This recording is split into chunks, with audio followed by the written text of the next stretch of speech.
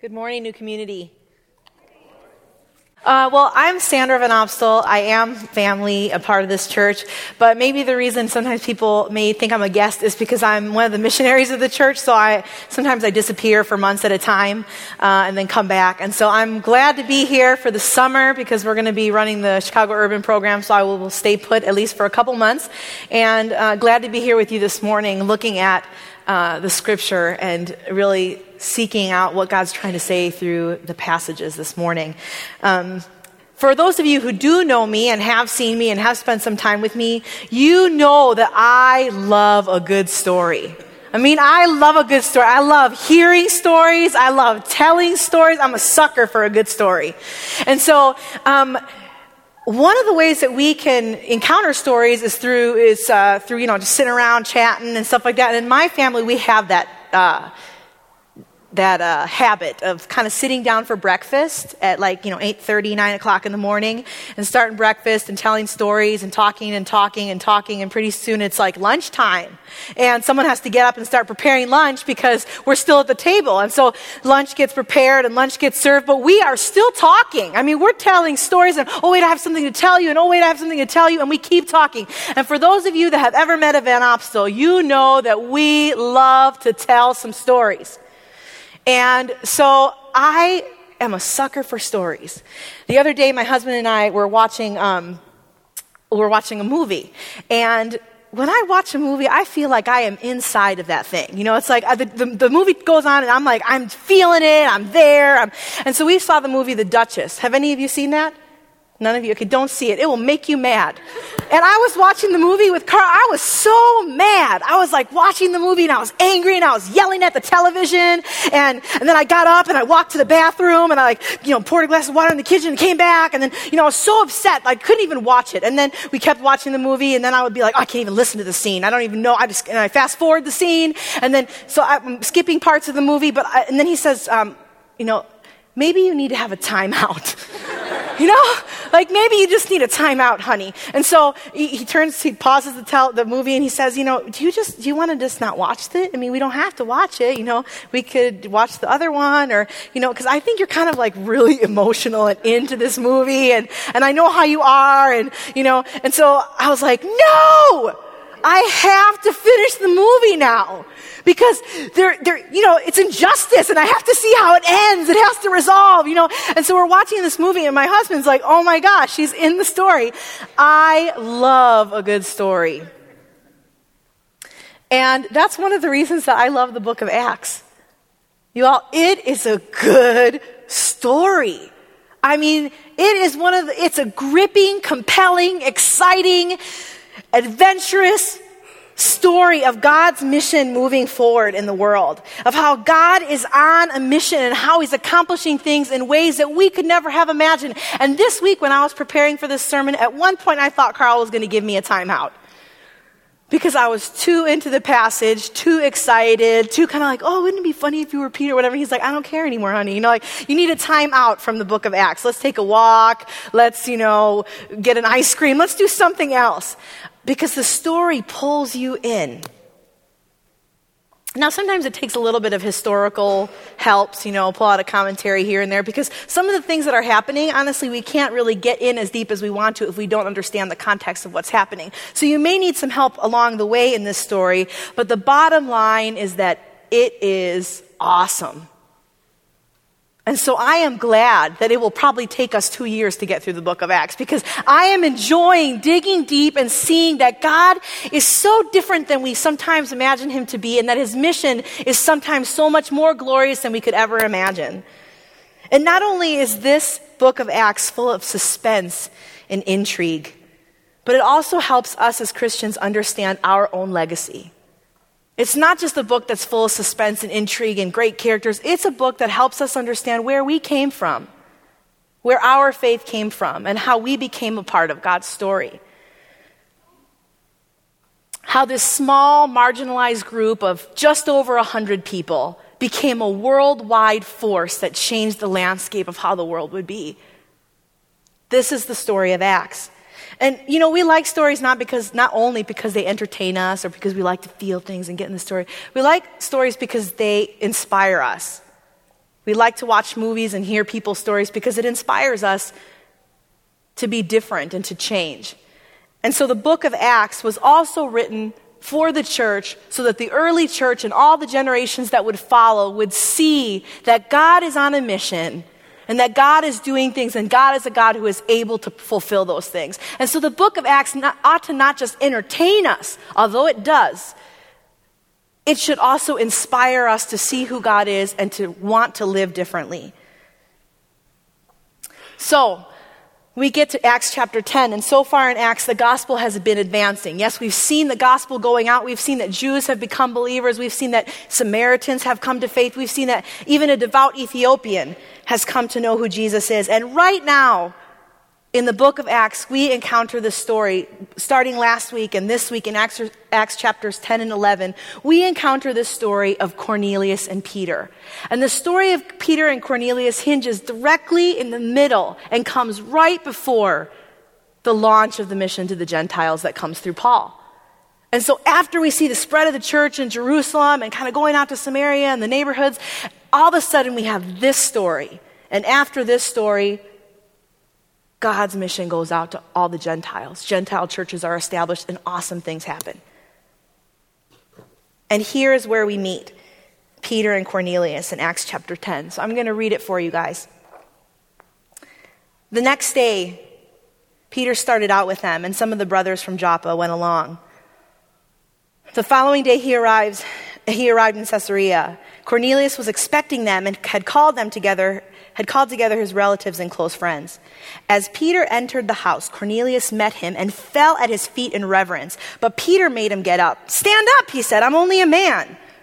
Talking with him, Peter went inside and found a large gathering of people, and he said to them, "You are well aware that it's against our law for a Jew to associate with a Gentile or to visit him, but God has shown me that I should not call any man impure or unclean.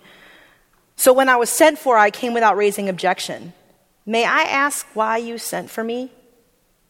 Cornelius answered, 4 days ago, I was in my house praying at this hour, at 3 p.m, and suddenly a man in shining clothes stood before me and said, "Cornelius, God has heard your prayer and remembered your gifts to the poor. Send to Joppa for Simon, who is called Peter.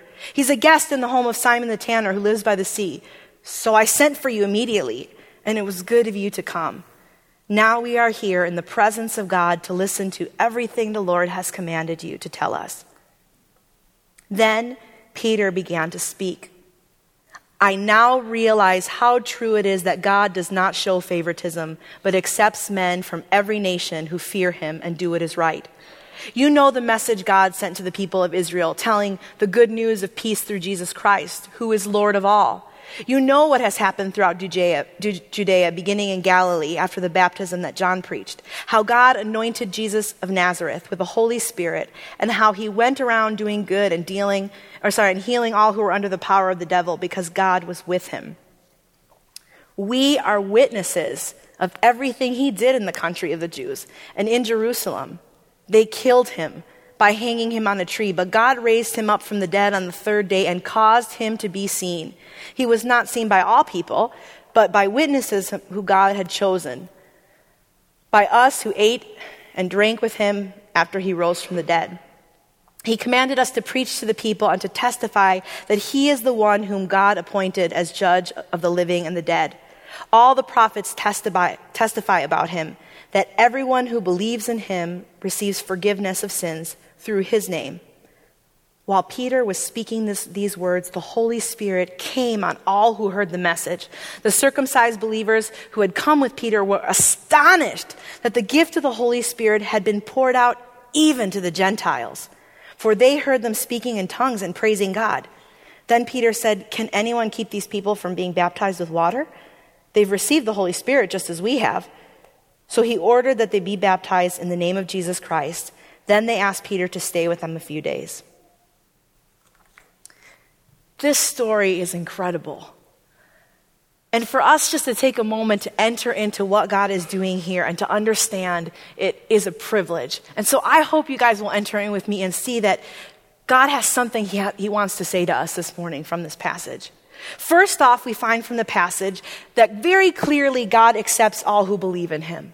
Very clearly, the passage states that God accepts all who believe in him. Now we know and have to know that God is doing something in Cornelius. God is doing something in Cornelius' life because he tells a story and he says, I was sitting there and I was praying, all of a sudden this angel showed up and he begins to give us a testimony of what God is doing in his life. So God is at work. We also know this because we have this, encounter with Cornelius and Peter in the beginning when Peter enters his house.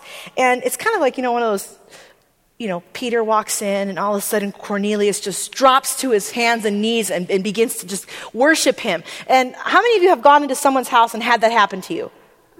Yeah, no, me neither. But you think to yourself, well, Cornelius must have been like, Peter must have been like a really great guy, or what's the deal? But there's a sense from the passage that even with Cornelius' actions, he was waiting for Peter. He was expecting for God to do something. He was expecting to hear something. He was expecting and excited.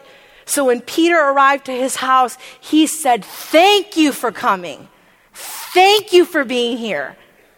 And the passage continues, right?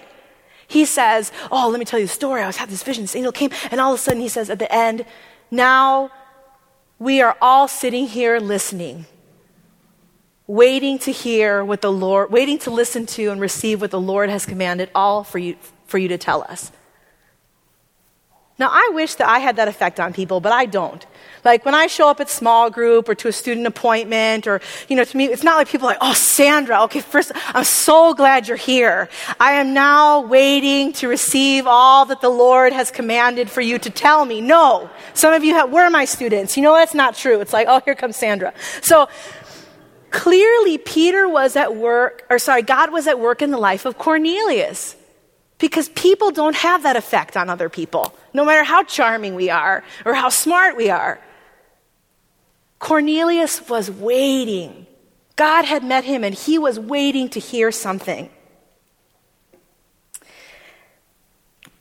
At this point, the passage says in verse 34 that Peter began to speak. And so he began his sermon and he began to preach.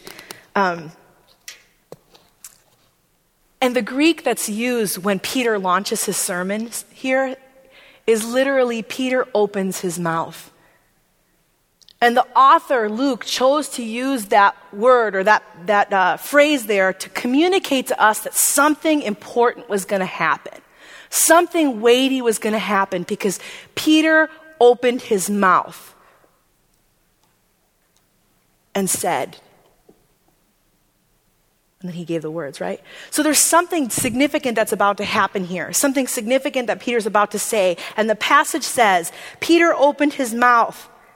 I now realize how true it is that God does not show favoritism, but accepts men from every nation who fear him and do what is right.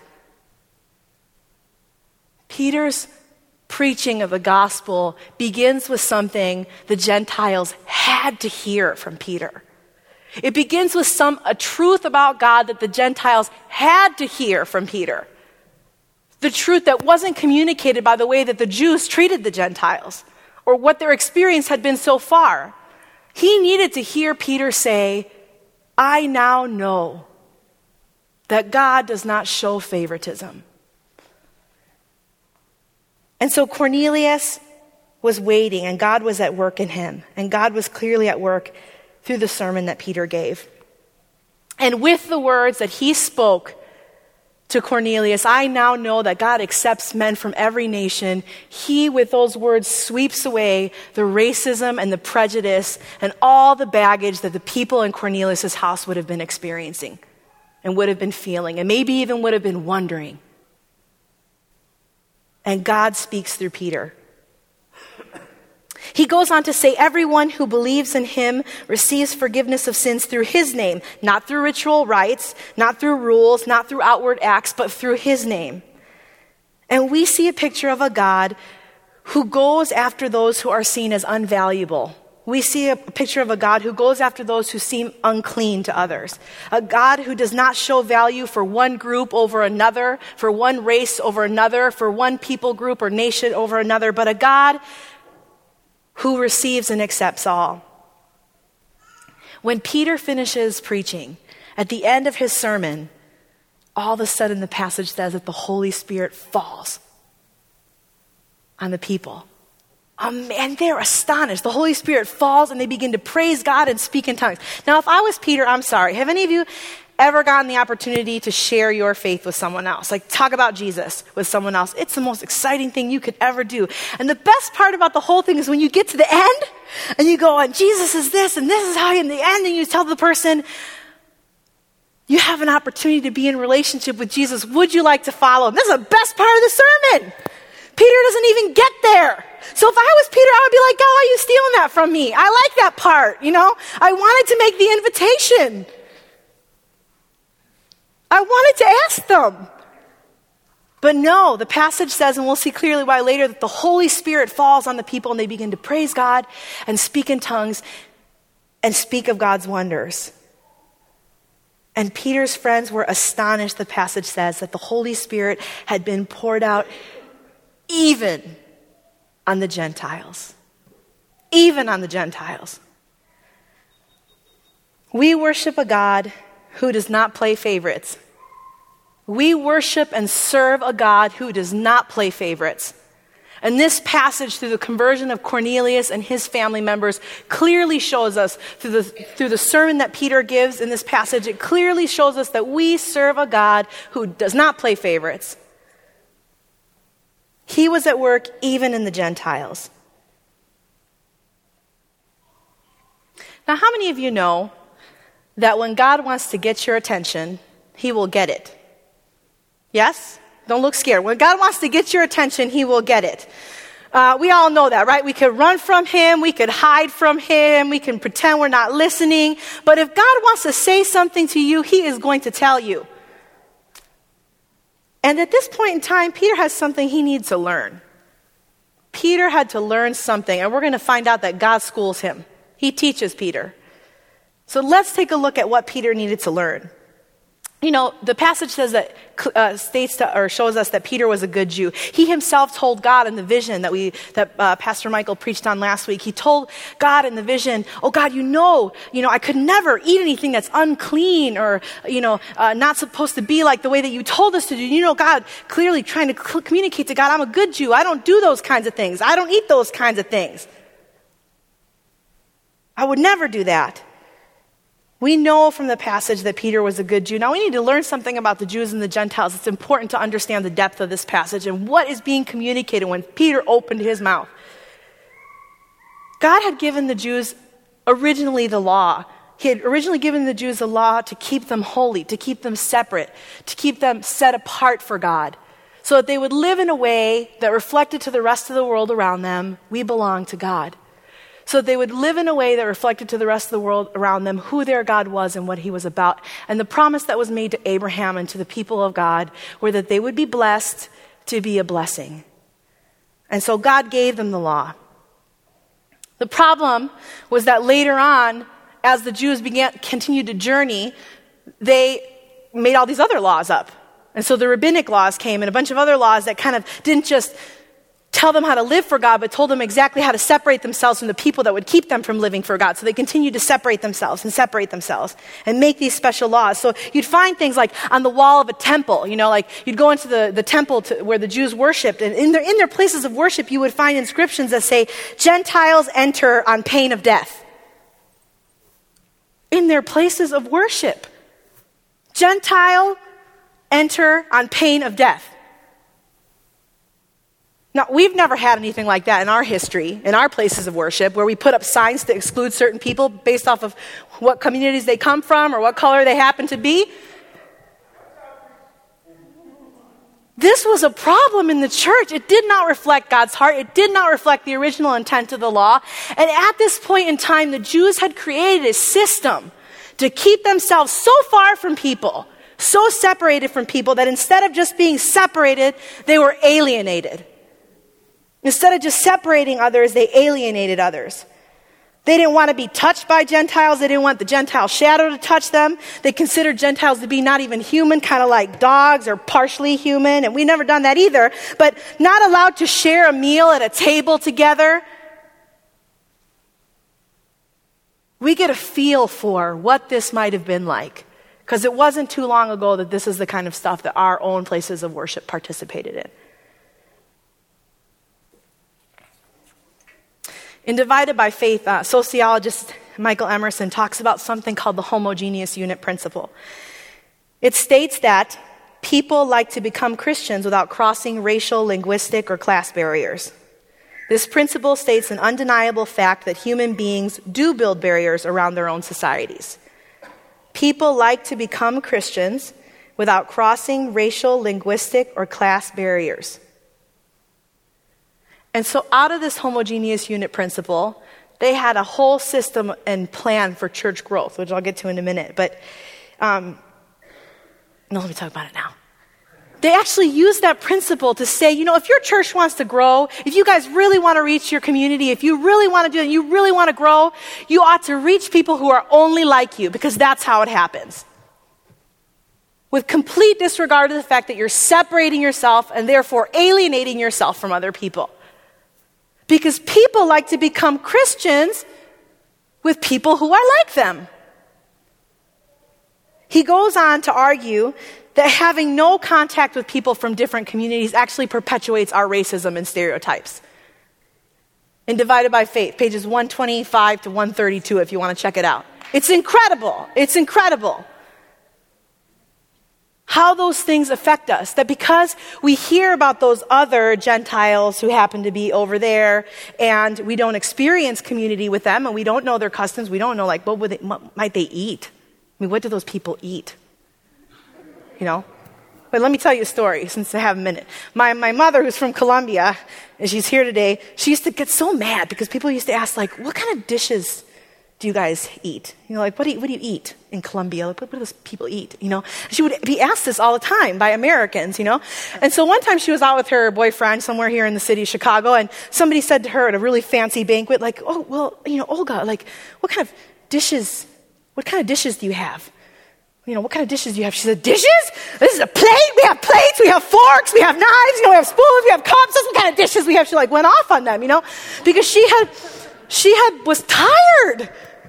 She was tired of people perpetuating and putting on her stereotypes that, who knows what Colombians eat, for Pete's sake? What do those people, what do they eat, But we live in a society that causes us to separate ourselves and alienate ourselves from other people. Therefore, in that distance, Michael Emerson says that we perpetuate racism.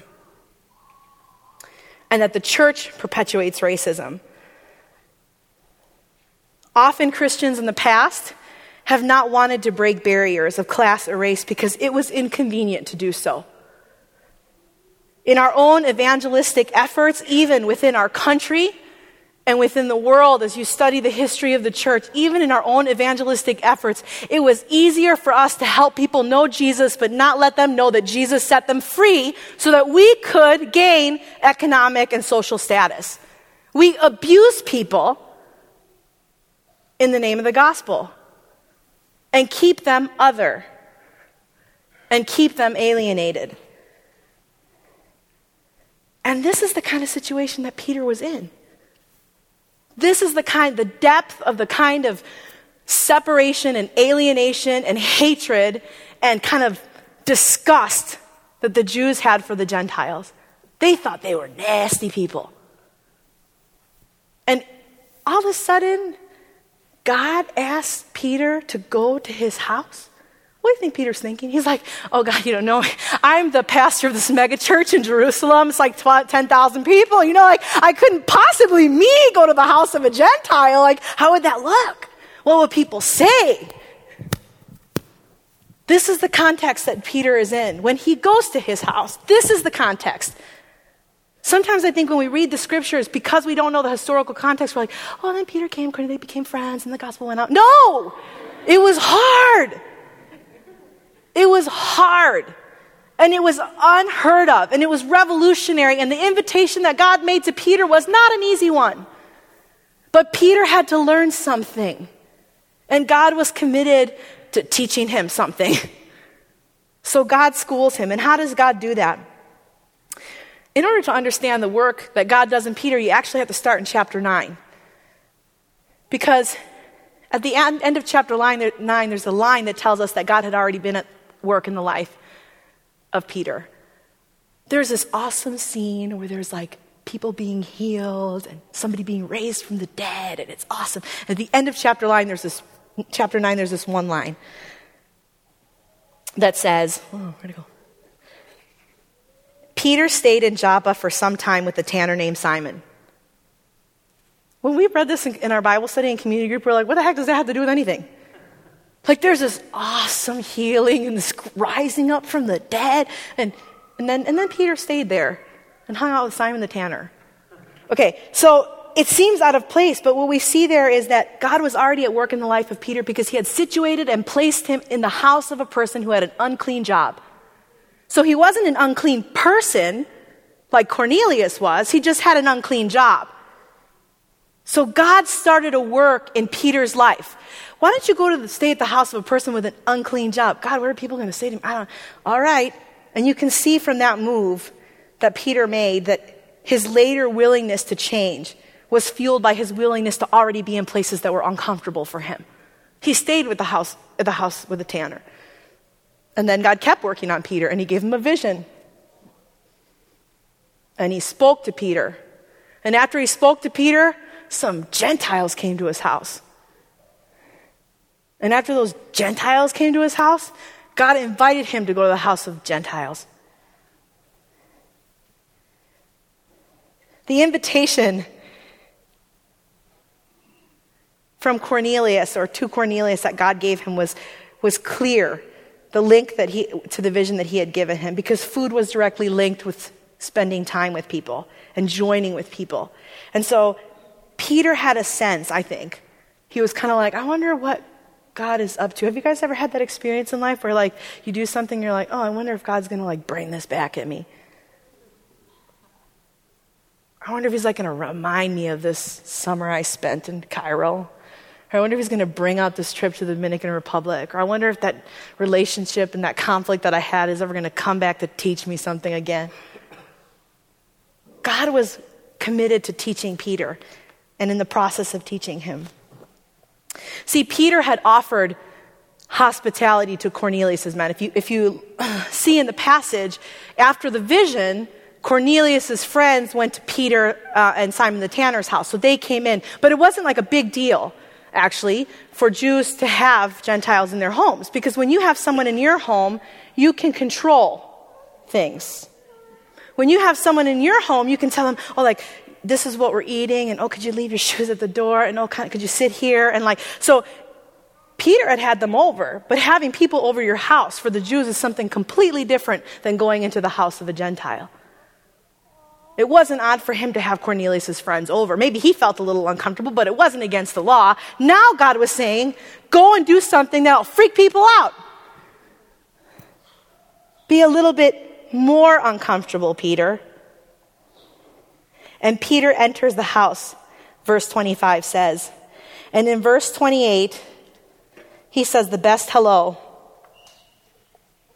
He says, it's illegal for me to be here. It kind of reminds me of like a girl at a bar who like some guy comes to talk to her and she's like, oh, I don't usually come to places like this. That's not like my thing. I like don't usually hang out in bars, or like, have you ever been caught in a situation where you're in some place and you're like, oh, I don't usually like I don't really like this group or this team. I'm just here with a friend. I'm just here with a friend. So Peter's introduction into Cornelius' house, it was weird. It's like awkward. It's a little awkward. So we have the awkward moment where Cornelius is like, whoa, yeah, thank you for coming. Peter's like, hey, I'm just the man. Stand up. Hey, stand up, And then we have Peter going, next words out of his mouth, oh, I just want you to know it's illegal for me to be here. I don't usually do this. Like, I don't usually do this. You guys aren't as bad as people say you are. What? Hello, thanks for welcoming me into your home would have been good enough. But no, Peter leads with this, and you have to think to yourself, he must have been nervous or something. I have no idea, or like excusing himself. But here he was excusing his sin to the people and offending the people that were inviting him over. So this moment was highly awkward. And you have to think to yourself, was he just rude? Or was he nervous? Did he not know what to say? Did he not know how to act? I'm going to extend Peter a little bit of grace here and say that he was beside himself. Kind of like, okay, the tanner's house and the vision, and now here I am. Mm-hmm. And he was just a little nervous. I've had that experience before. Have you ever gone to the home of someone else or to a community that's different than you or to a barbecue of a family friend that might be different than you and you wonder to yourself, like, am I going to say something dumb like within the first 5 seconds? I wonder that all the time because of the places that God brings me to. And one summer I had that every single day for 6 weeks long, and that's the summer that we spent in Cairo, in the garbage village outside of Cairo, Egypt. And every time someone invited us to their homes, we prayed on the way, oh God, please help this food digest well. Oh God, please help them serve us stuff that we can tell what it is. Oh God, please be with us. And these were people that collected garbage and had garbage in their homes, and the fish were carried in the same cart as the garbage, right, Andy Kim? And you wondered, is that fish coming for lunch? Yes, it is. And every day we wondered to ourselves, God, wouldn't it be easier if we just had them over to our place? But God's invitation that summer for us was to enter people's homes, to go to people on their turf, to allow people to serve us and to set the environment that they want to give us, not the environment that we wanted to control ourselves. So for Peter, this was very hard. He could not control what he was going to eat or what they were going to do or what the environment was going to be like. Peter was kind of like, hi. And that's often how we feel when we're in situations like that. We may indeed have a desire to be in cross-cultural relationships, but we'd rather do that on our college campus where it feels safe and sterile for us, neutral, than we would on the west side of Chicago, where we might not know how to act or what to do or how to behave. But these relationships allow us to hear the hurt and the truth and the abuse that comes and that has come to these people. Maybe even that has come at the expense or by the hands of people that are connected to us. For Cornelius, when he invited Peter over, he knew that Peter didn't think much of him or that the community that he came from didn't think much of him. So I wonder what the rest of the conversation was like between them. What did Peter hear from Cornelius' lips? Was Cornelius in shock and telling Peter, I never expected you to come here because, typically Jews don't really... And all of a sudden Cornelius began to tell Peter all the things that people had done to him. So when we're in relationships like that, it allows us to hear the hurt and abuse that has been caused, and sometimes from communities that are our very own. Many of us in this church actually work across racial and socioeconomic lines. Many of us have jobs in this city and work with people groups and communities that are nothing like us racially or socioeconomically. And I know that you have made those decisions at a huge cost to yourself and your families. But if all you ever do is go to work and help people, go to work and serve people, go to work and give to people, and you never ever connect or relate to them as a human being who is equal to you, then you will miss out on the relationships that God has for you and the types of relationship that God calls us into his kingdom. It is so easy to be in relationship with people who are different than you by class or race or other distinctions and serve them and help them and feel great about yourself, that you're contributing to something, while all the while not really seeing them as an equal or human. So those of us that have given our vocations, including myself, to working among people who are different than us, my charge and my challenge is that we do so with the utmost humility and expectancy that God is going to teach us and grow us through them. We worship a God who doesn't play favorites. And we see that in the life of Peter, God wants him to get it. God wants to bring him along from the tanner's house to the vision, to Cornelius' house, to preaching the gospel, to even baptizing them. God wants to bring us along in that vision. We serve a God and worship a God who does not play favorites. So why do we? Why do we Have you embraced the truth that God does not show favoritism? Are you living in a way that's prophetic to the world around you that absolutely plays favorites? Is the way that you live show the people around you, I serve a God who doesn't play favorites? And you can tell because of the relationships that I have.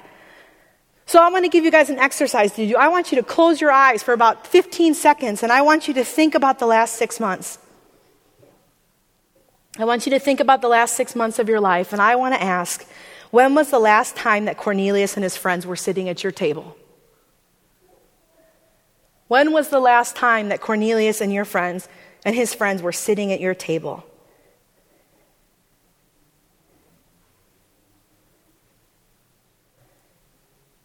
Not just serving them, not just passing them by on the street, saying hey, but sitting down and connecting, sharing life together.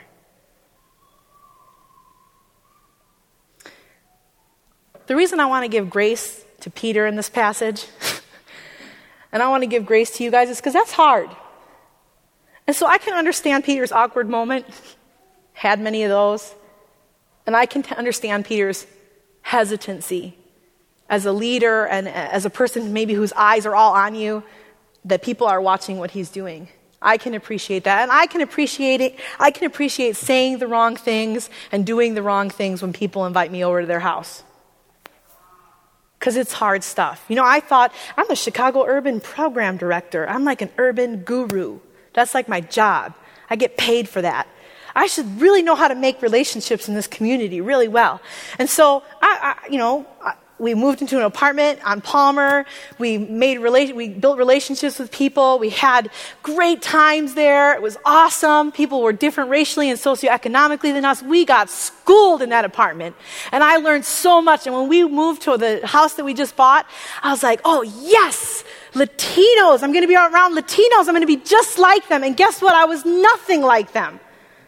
My 20-some years in the suburbs had clearly taught me that life was supposed to be different. And so I began to experience a little bit of tension and awkwardness as I related to my neighbors. And the whole time praying, like, God, how can we reach out to them? How can we, love them? How can we talk to them? How can we, I can appreciate that. I can appreciate that. But the reality is that God is calling us to live lives that are prophetic, with our relationships and with the things that we do. Because these relationships aren't just, they fill in the stats for us, let's say that.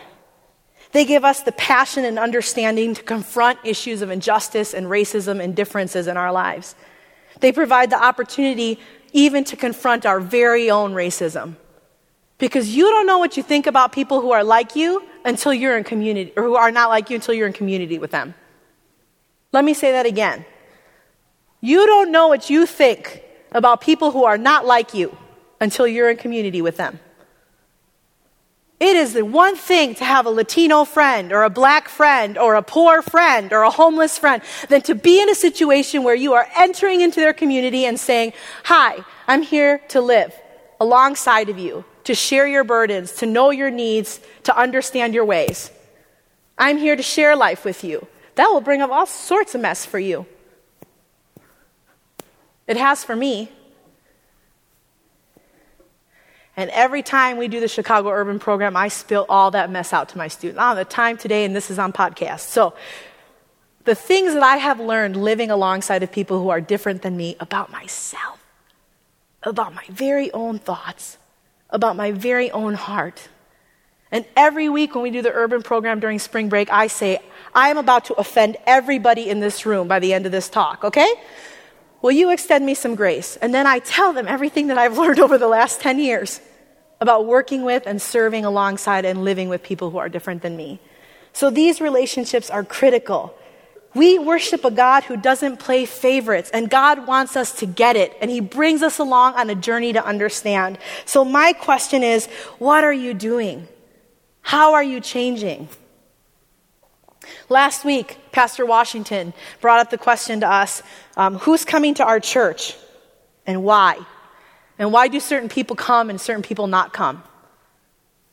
And Pastor Michael, I thought about that question all week long. I talked to Carl about it on the way home. I prayed about it. And as I was studying, the passage of Cornelius and Peter and their relationship, what stuck out to me was the people that come to our church and why they come here is because we reach out to them. The people that come here and stay here is because we reach out to them, because we're in relationship with them, because we love them, because we seek them out. So I just kept thinking, like, who are my Corneliuses? Who are the people that I would love to see in this church? Like, I just would love to see more of these people, more of those people, and they're not that many. So how could I? And I began to pray about it, and I just realized that if I want to see more people in our church that reflect the socioeconomic diversity of our neighborhood, Logan Square or Bronzeville, the places that we live, and we want to reach out to people who are different than us, and offer them a gospel that says that God is the God who accepts all, are we spending time in their homes? Are we reaching out to them? Are we doing what Cornelius did here?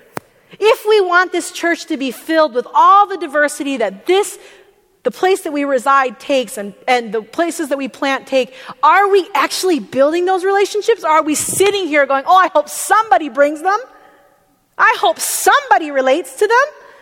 I hope somebody reaches out to them. God is calling us.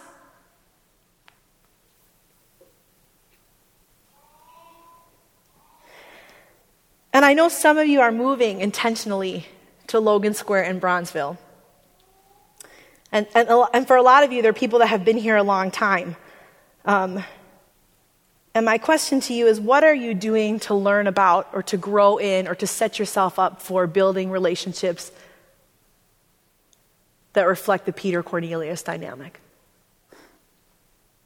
You're moving into Bronzeville. You're moving into Logan Square. You're moving into whatever neighborhood. You're moving in intentionally. I know you. I've talked to you intentionally to build relationships. So what are you willing to give yourself to? Are you willing to enter Gentile homes? Are you willing to sit there and be there on their turf?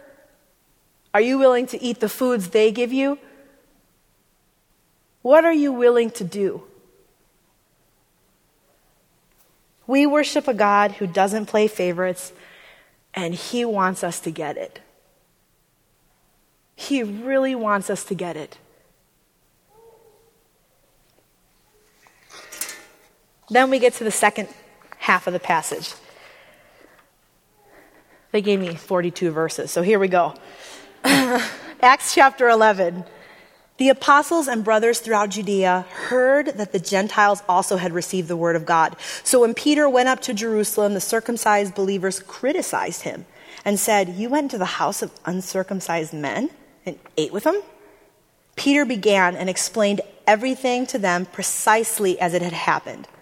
"I was in the city of Joppa praying, and I was in a trance and saw a vision. And I saw something like a large sheet being let down from heaven by its four corners. And it came to where I was. And I looked into it, and I saw four-footed animals of the earth and wild beasts, reptiles, and birds of the air. And then I heard a voice telling me, 'Get up, Peter, kill and eat.' And I replied, 'Surely not, Lord. Nothing impure or unclean has ever entered my mouth.' And the voices spoke from heaven a second time, 'Do not call anything impure that God has made clean.' This happened 3 times. And then it was pulled up to heaven again. Right then, 3 men who had been sent from Caesarea stopped at the house where I was staying, and the Spirit told me to have no hesitation about going with them. These 6 brothers also went with me, and we entered the man's house. And he told us how he had seen an angel appear in the house and say, 'Send to Joppa for Simon, who is called Peter, and he will bring you a message through which you and your household will be saved.' As I began to speak, the Holy Spirit came on them as it had come on us. Come on us at the beginning. And then I remembered what the Lord had said. 'John baptized with water, but you will baptize with the Holy Spirit.' So if God gave them the same gift as he gave us, who believed in the Lord Jesus Christ, who was I to think I could oppose God?" When they heard this, they had no further objections and praised God, saying, "So then, God has granted even the Gentiles repentance unto life."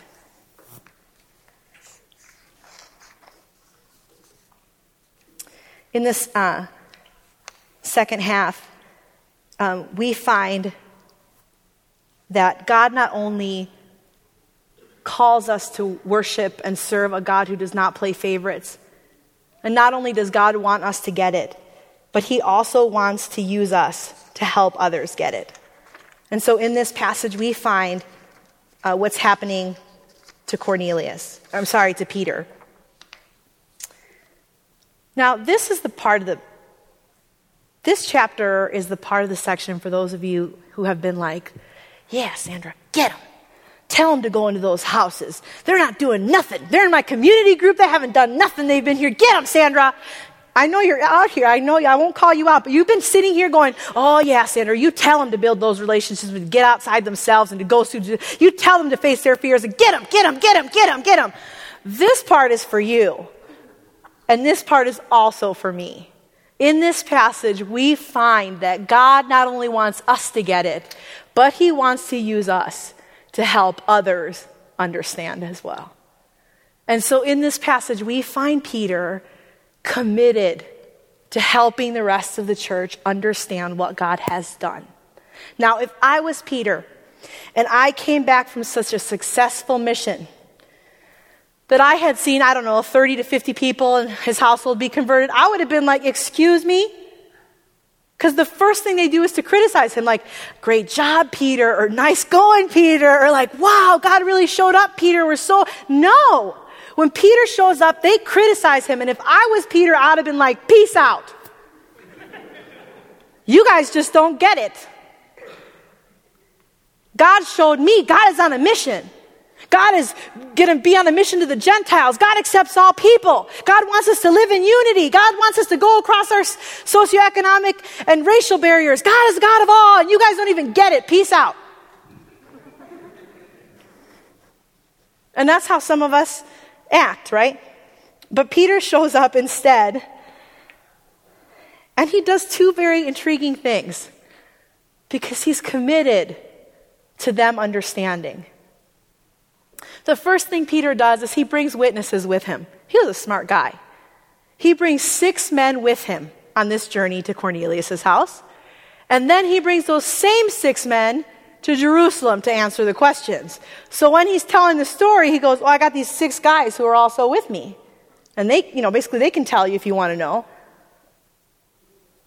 And so what Peter does here is he makes a very crafty move. I think he knew. He wasn't like shocked and surprised that they were going to be upset that he went to Cornelius' house. He knew. He was a leader in this megachurch, for Pete's sake. So he knew. And what he did was he brought what would have completed kind of the stamp of legal approval. In order to know that something was true legally, you had to have 7 witnesses. Peter and the 6 others. So what Peter did, because he was committed to their understanding, was he brought along people that could testify and make this to be a legally true thing. He was concerned that they would understand. The other thing he does is he explains to them where God was at work by giving them the facts. Peter does not defend himself. He doesn't defend himself. He doesn't interpret the facts. He just tells them exactly what God did. He explains to them exactly what they would have needed to hear to know that God was in it. Peter understood, for instance, that the giving of the Holy Spirit to the Gentiles would have been really, really important as the sign that the Gentiles were accepted as full members of God's body. They were accepted as full members of the family because the Holy Spirit had come. There had been other people, right, who were seeking God, who even became Christians. And the Ethiopian eunuch says, can I be baptized? And so this question comes up again. Peter asks, is there a reason these people shouldn't be baptized? And they say, they couldn't tell him not to. And so he did it. And so the falling of the Holy Spirit was a sign to them that God was in this. The outpouring of the Holy Spirit upon the first Gentile converts was proof not only that God had met them, but also of their equality with the Jerusalem believers. And I might add, to their equality with the very people that were criticizing them, the Jerusalem apostles. Such a strong sign was needed for the believers because they wouldn't believe it. It was needed because they weren't going to believe it otherwise. So here's how that breaks down. In Acts chapter 2, we have another account that's like this, right? Peter preaches. He calls them to repentance and faith and belief. They get baptized and the Holy Spirit comes down. Now, at this Pentecost, or this pouring out of the Holy Spirit to the Gentiles, what happens? Peter preaches. He doesn't even get done with the sermon. Nobody gets baptized, but the Holy Spirit comes down. And everyone was like, God, even on the Gentiles. So what had happened and the order in which it happened was significant for Peter to communicate to this church, because the only way they were going to understand was if God himself put a stamp of approval on that. So he said, I got witnesses, but I want you to know that God himself, before I finished speaking, sent the Holy Spirit. And they began to praise God and speak in tongues. And so Peter was concerned that they would understand. God provided the signs, but Peter had the patience to tell them and explain to them what had happened. And Peter's speech resulted in a Pentecost for the Gentiles, an inclusion, not just that they believed in Jesus and could follow Jesus, but they were actually a part of the same family. It was a new thing being done, a new thing that was communicated, or a repeated thing for the Jews, that God makes no distinction. And it was so powerful and it was so true, and they could tell that God was in it, that they just shut up. They were silent, the passage says. They couldn't say a word because they knew that God was in it. So my question to you is, what do you think when you encounter people who criticize you when you're doing God's work? What do you think and what do you do when people criticize you when you're doing God's work? Do you write them off? Because I want to tell you that if you're doing God's work and if you're following in God's ways and if you're actually letting the words of the scripture penetrate your heart and change the way you live, the way that you live will offend people. And it will offend people in the church.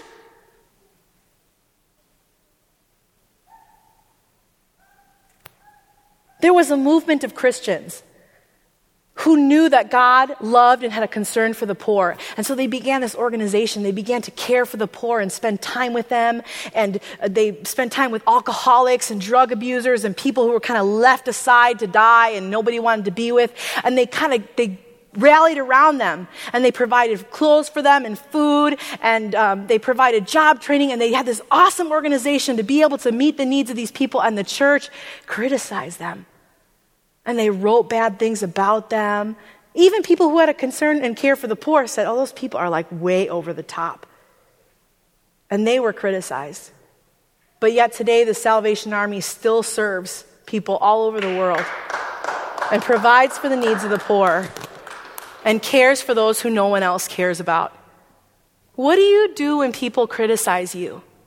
Do you write them off, or do you stay there in hopes that God will show up in some way? In InterVarsity, the organization that I work with, in the year 2000, we had one of our missions convention. And that year, InterVarsity said, God, we see a problem in the church when it comes to mission, and it has to do with our own ethnocentrism and our superior ideas about ourselves and racism. And we want to address the issue of race and ethnicity as it pertains to mission. And InterVarsity, they went after that thing. And we had speakers come and talk about it, and our worship changed drastically that year. And we were pursuing it. And you know what happened? People wrote about us. And they criticized us, and they said, what the heck does racism have to do with world mission? What does racism, ethnicity have to do with world mission? And you know what? Some of you that go to this church that may be sitting in this very room, you old folks that were in college in the year 2000, I remember some of you saying the same things. Why did Urbana talk so much about race? Is like race an issue? What does that have to do with mission? But you're here in these chairs, at this church, in this city, pursuing the very thing that you didn't like 9 years ago. God has done a work in you. God has transformed you. God is a God who does not show favorites, and he wanted you to get it, and you are here. Now he calls you to help others get it. Not to write them off, not to say peace out, forget you, but to come alongside of them and help them understand. You may think to yourself, they just don't get it. I'll just do my own thing. Forget about them. You know, my old church, they're such a bunch of materialists. I mean, you should see the things that they buy and the cars that they drive and everything. I don't want to be around those people. Forget them. I'm just quoting some of you, what you've said. My family doesn't even understand race. They're Christians. They're Christian leaders. They're missionaries. They don't even get race.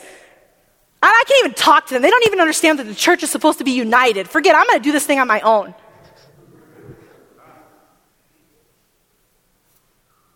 Some of us, when we encounter criticism, we decide that we just don't want to bring other people along. And I can understand that. There have been times, if I had some time today, there have been times where I just wanted to do my own thing. Because it would be so much easier for me to just live in a way that I know God is calling me to than to bring people along who not only don't listen to me, but don't respect me and talk poorly about me.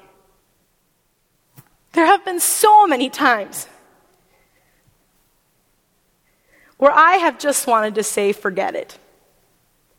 And I think what I've learned over the years is that the Lord's call to us, if he has shown us what is good and what the Lord requires of you, is that we would be prophetic and not prickly. Because some of us are just prickly. We know what God is calling us to. We know how we ought to live. We want the church to live like that so bad, but we are so prickly that no one can get close to us. I've been prickly. Some of you have been pricked by me. But in this passage, I see a church leader who says, God's mission is so big, I can't do this on my own. God's mission is so great, it's going to require a community of churches. I need for these people to understand that God was in it, and God's going to be in it. And so he spends his time doing something that some of us would think is the biggest waste of time. Change takes time. And sometimes it comes after a long, hard struggle. And it requires a commitment to long-lasting relationships with people who might not like you and people who may not respect you. But my question is, are you willing to be prophetic? Not prickly, not offensive, but prophetic in the places where God has called you, in your community groups, in your families, in this church, at your school. We worship a God who doesn't play favorites. He wants us to get it, and he uses others to help us get it. And he is calling you to bring others along in this journey. As the worship team comes up and as we close, I want to extend some invitations to you guys and ask that you would be prayerful and that we just create a space where we can think a little bit about what God's doing in our hearts and hear the words of the Lord. I don't know all of you. I don't know your stories. I know some of you, but I don't know all of you. And so I don't know what God is doing in you. I don't know if you're the type of person that needed to hear God say today, go into someone else's home. I don't know if you're the type of person today that needed to hear or needed to reflect on the fact that if you have been living on your block for 6 years and not one person has invited you to their house, why is that? I don't know what you need to hear from the Lord today. But the call that I have for you guys this morning is not a call to vision. It's a call to more action. And the reason I'm giving that call is because I know this church. I've been here since the beginning. I've been here a long time, like way back in the day. And I know that you guys have a heart for this kind of stuff. And I know the preaching that's here every Sunday morning. And I hear it every Sunday, and I hear it every Sunday. And my heart for our church is that we will take the things that we want to do and that we ought to do and actually do them. Not when we have time, not when classes are over, not when this season of my life ends, because it never does. Not when I feel bold enough, not when I have all the dumb things not to say around the teen, not then, but now. That God would call us to action now. So my question to you is, what steps have you taken? Think back for some of you how long you've been on this journey. Some of us, honestly, we're new to this. But some of us have been walking with this for a long time. And how different are your lives? How different are your friendships? How different are the people that you have in your homes or the homes that you go to? If we were to look at pictures on Facebook of the people that you spend time with, do they reflect what this passage teaches? If you were to pull up your BlackBerry or iCal, would the way that you spend your time all week long reflect and tell people that we serve a God who does not show favorites? We serve a God who does not play favorites, and he wants us to get it, and he wants us to help other people get it. If you were to pull up your calendar, what would it say about you? I believe that God is raising up a generation who will live this out. I believe that God is raising up a generation of people who will say, people need to know that God accepts all.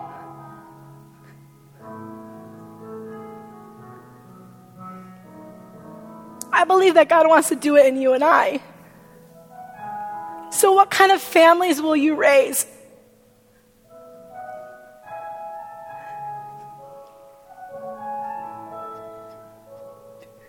What kind of churches will we plant?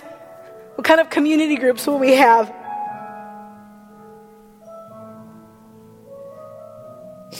What is God asking you to do? As we worship through this next song and the last song, I want you to ask God, God, what are you calling me to do this summer? What are you calling me to do over the next month? What specific step are you asking me to take that I would show people that you are a God who does not play favorites, and that your gospel is for all people, and that you reign over all things? What is God asking you to do? At the end of this passage, Peter has a story to tell.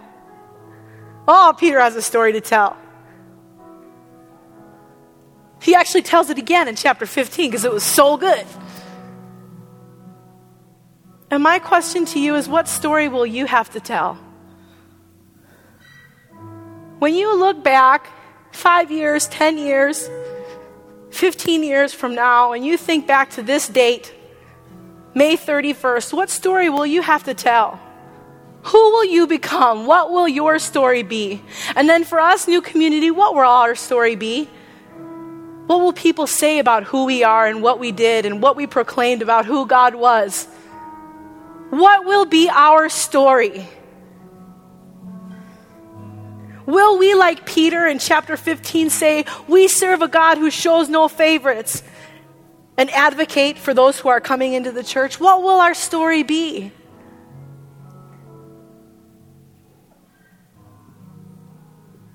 God, we thank you so much that you are a God who doesn't play favorites. And Father, we know that some of us are in this room. Some of us in this room know more deeply that you are a God who accepts all. And we thank you, God, not only for accepting us, but teaching us to accept others. We praise you, God, for the invitations that we've had to homes and lives of people who have transformed our understanding of who you are and what you're about. And we thank you for the story of Peter and Cornelius. God, we thank you that you had to teach Peter something, that you had to get his attention, God, and teach him through Cornelius that you are a God who accepts all. And Father, in this moment and as we worship, I pray that you would speak, God. We pray that this would not just be a story to entertain us, but that this would be a story that inspires us to change, God, and to proclaim to the world, Jesus, that you reign. That you reign over all people. And God, may this generation and this church, God, be people that say and live in a way that proclaims that you are the God who accepts people from every nation, tribe, and language.